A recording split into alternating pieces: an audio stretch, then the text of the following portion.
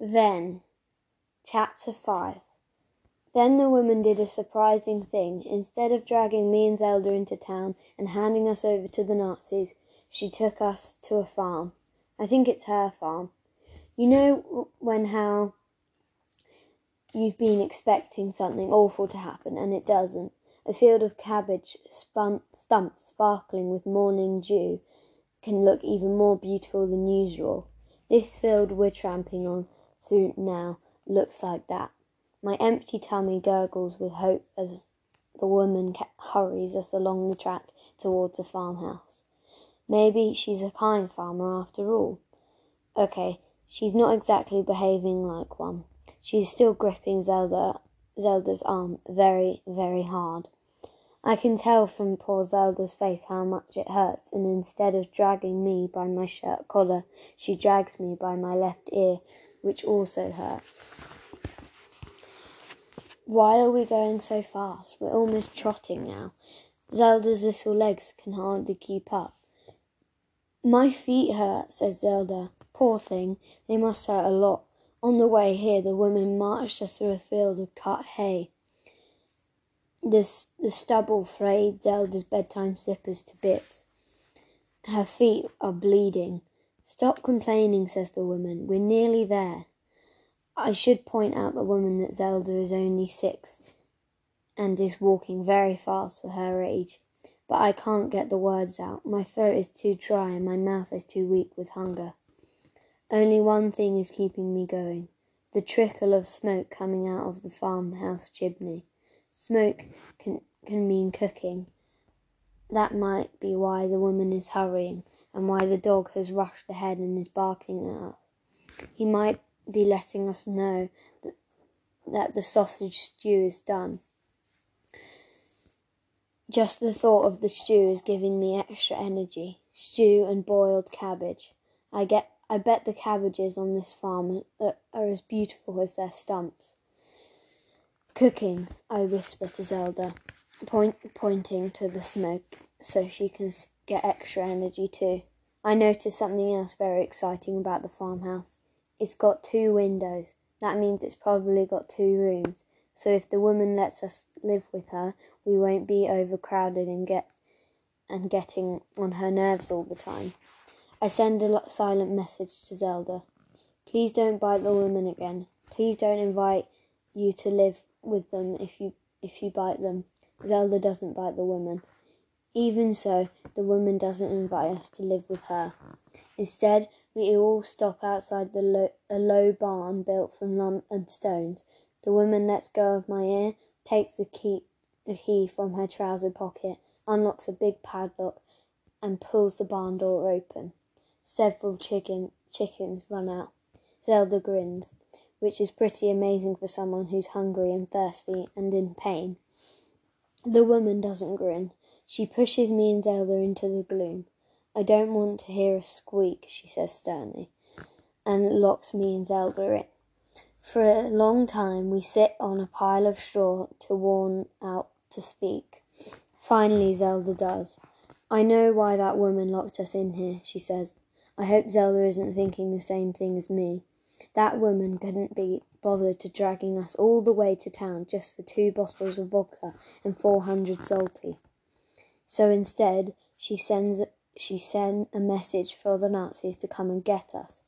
She did it as a punishment, says Zelda, because you broke your promise.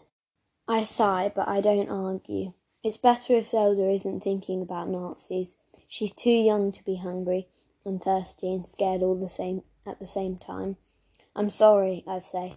I was just trying to protect you. Leaving me isn't protecting, says Zelda. Hiding me is protecting. You're right, I say. Let's hide now. Under the straw. It's our only hope. If the Nazis arrive and can't see us, maybe we'll have a chance to run for it. We burrow deep into the straw. See, says Zelda, this is good protecting. We have to practice being very, very, very, very quiet. I whisper. I don't need to practice, she says. I'm good at being quiet. Don't you know anything? A loud snuffling fills the barn. Shh, I whisper. It's not me, says Zelda. The snuffling turns into wheezing. Zelda grabs me.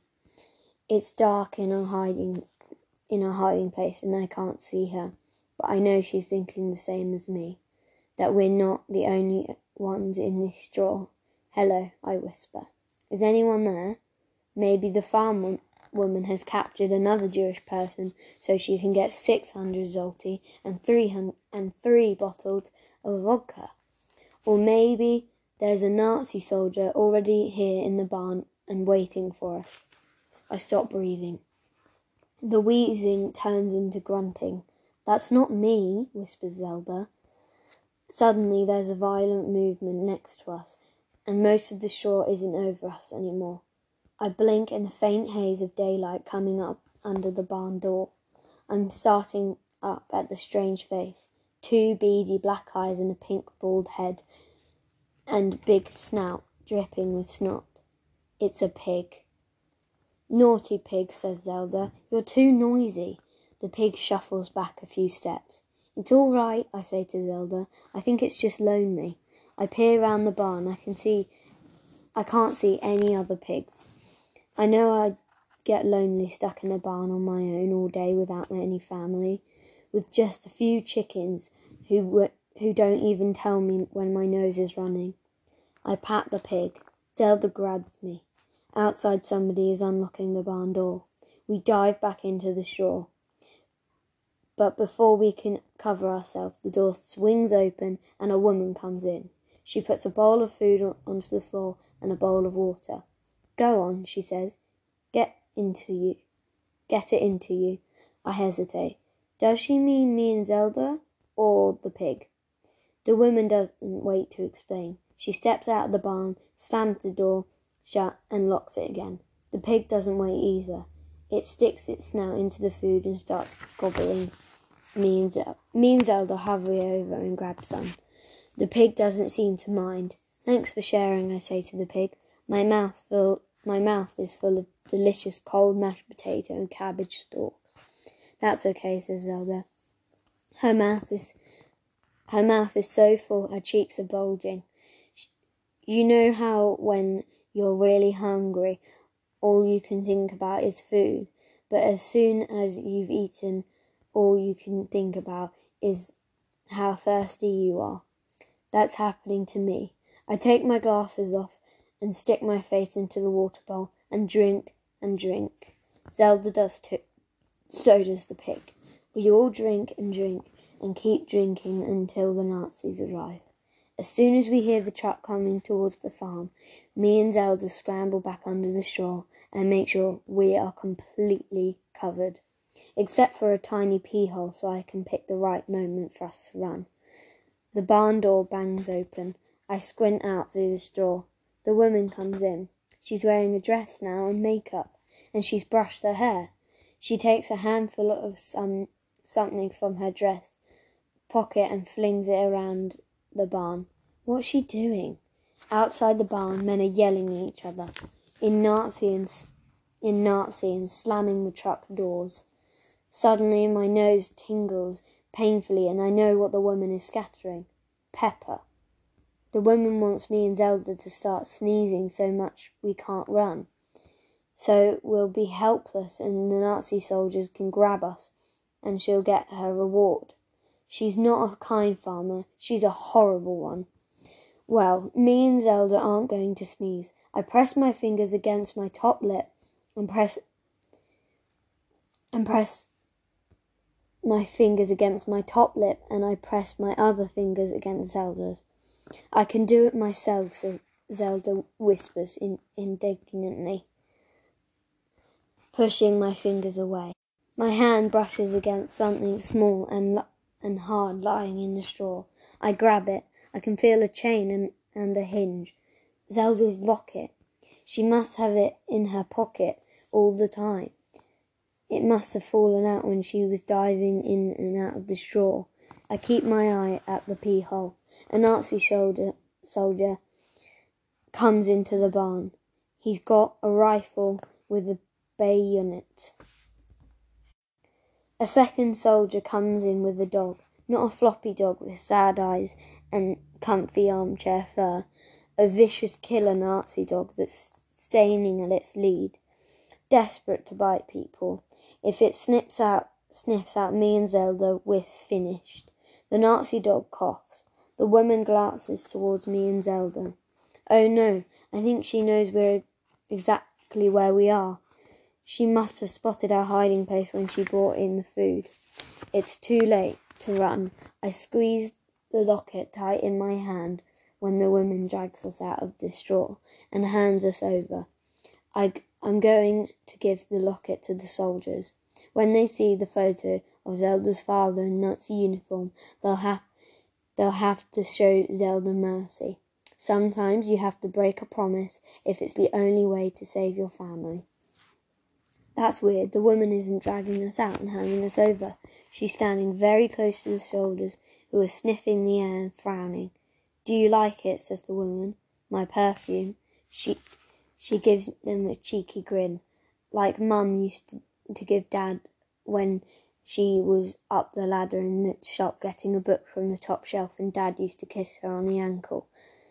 The Nazi soldiers glance at each other. The woman holds her wrist under her nose. They both sniff it. She gives them another cheeky grin. They both grin back. I don't get it. If she wants to be romantic with the Nazis, why doesn't she hand me and Zelda over first? That'll make them like her even more. The Nazi dog sneezes. Suddenly, I have an amazing thought.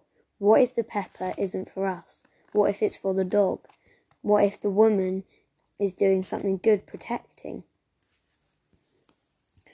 Hope you find those 2 Jew kids, says the woman to the soldiers, so you can finish the job. I reckon the little vermin are hiding in the forest somewhere.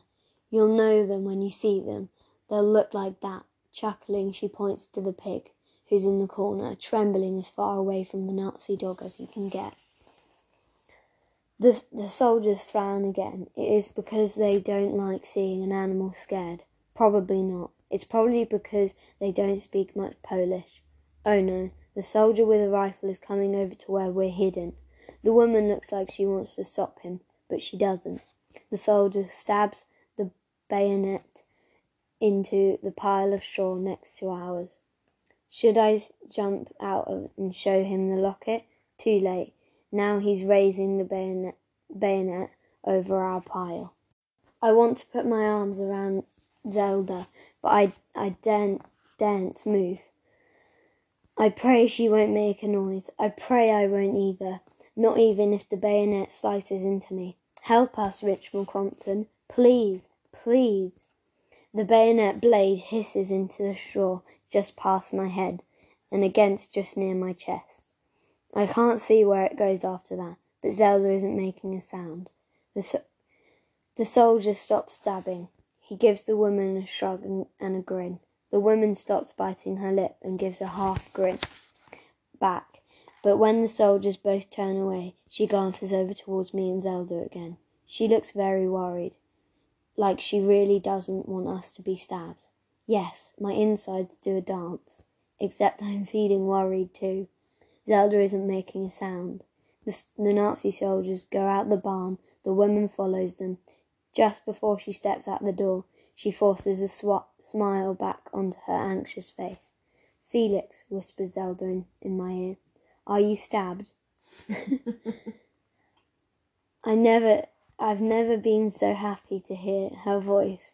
No, I say. I'm not stabbed too, says Zelda. I put my arms around her and say a silent thank to Richmal Crompton. The Nazi soldiers are driving away. The woman is shouting friendly things after them, but I can tell she's only pretending. Zelda's heart is going as fast as mine. I'm not surprised. It's pretty exciting when you get a new parent. Thank you for listening to chapter 5 of Then.